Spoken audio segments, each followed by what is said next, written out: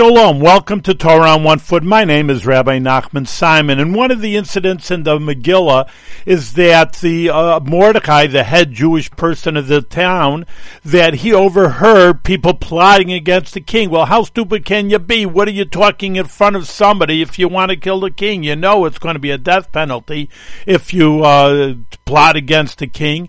But they were talking a foreign language. Remember, Ahasuerus ruled the whole world, and they were foreigners. And they said, oh, well, this Mordecai, the Jew, can't understand us anyway.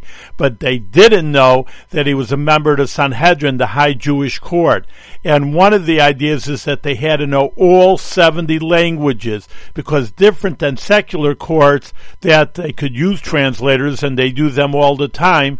But in Torah, you miss something in translation. Everybody knows that. So they want the judge at least to know exactly from the horse's mouth, you could say, exactly what's happening. So that's what shows you that the Torah has the highest standards of morals and ethics and legalistics, and our rabbis are super great. Thank you for listening to Torah on One Foot.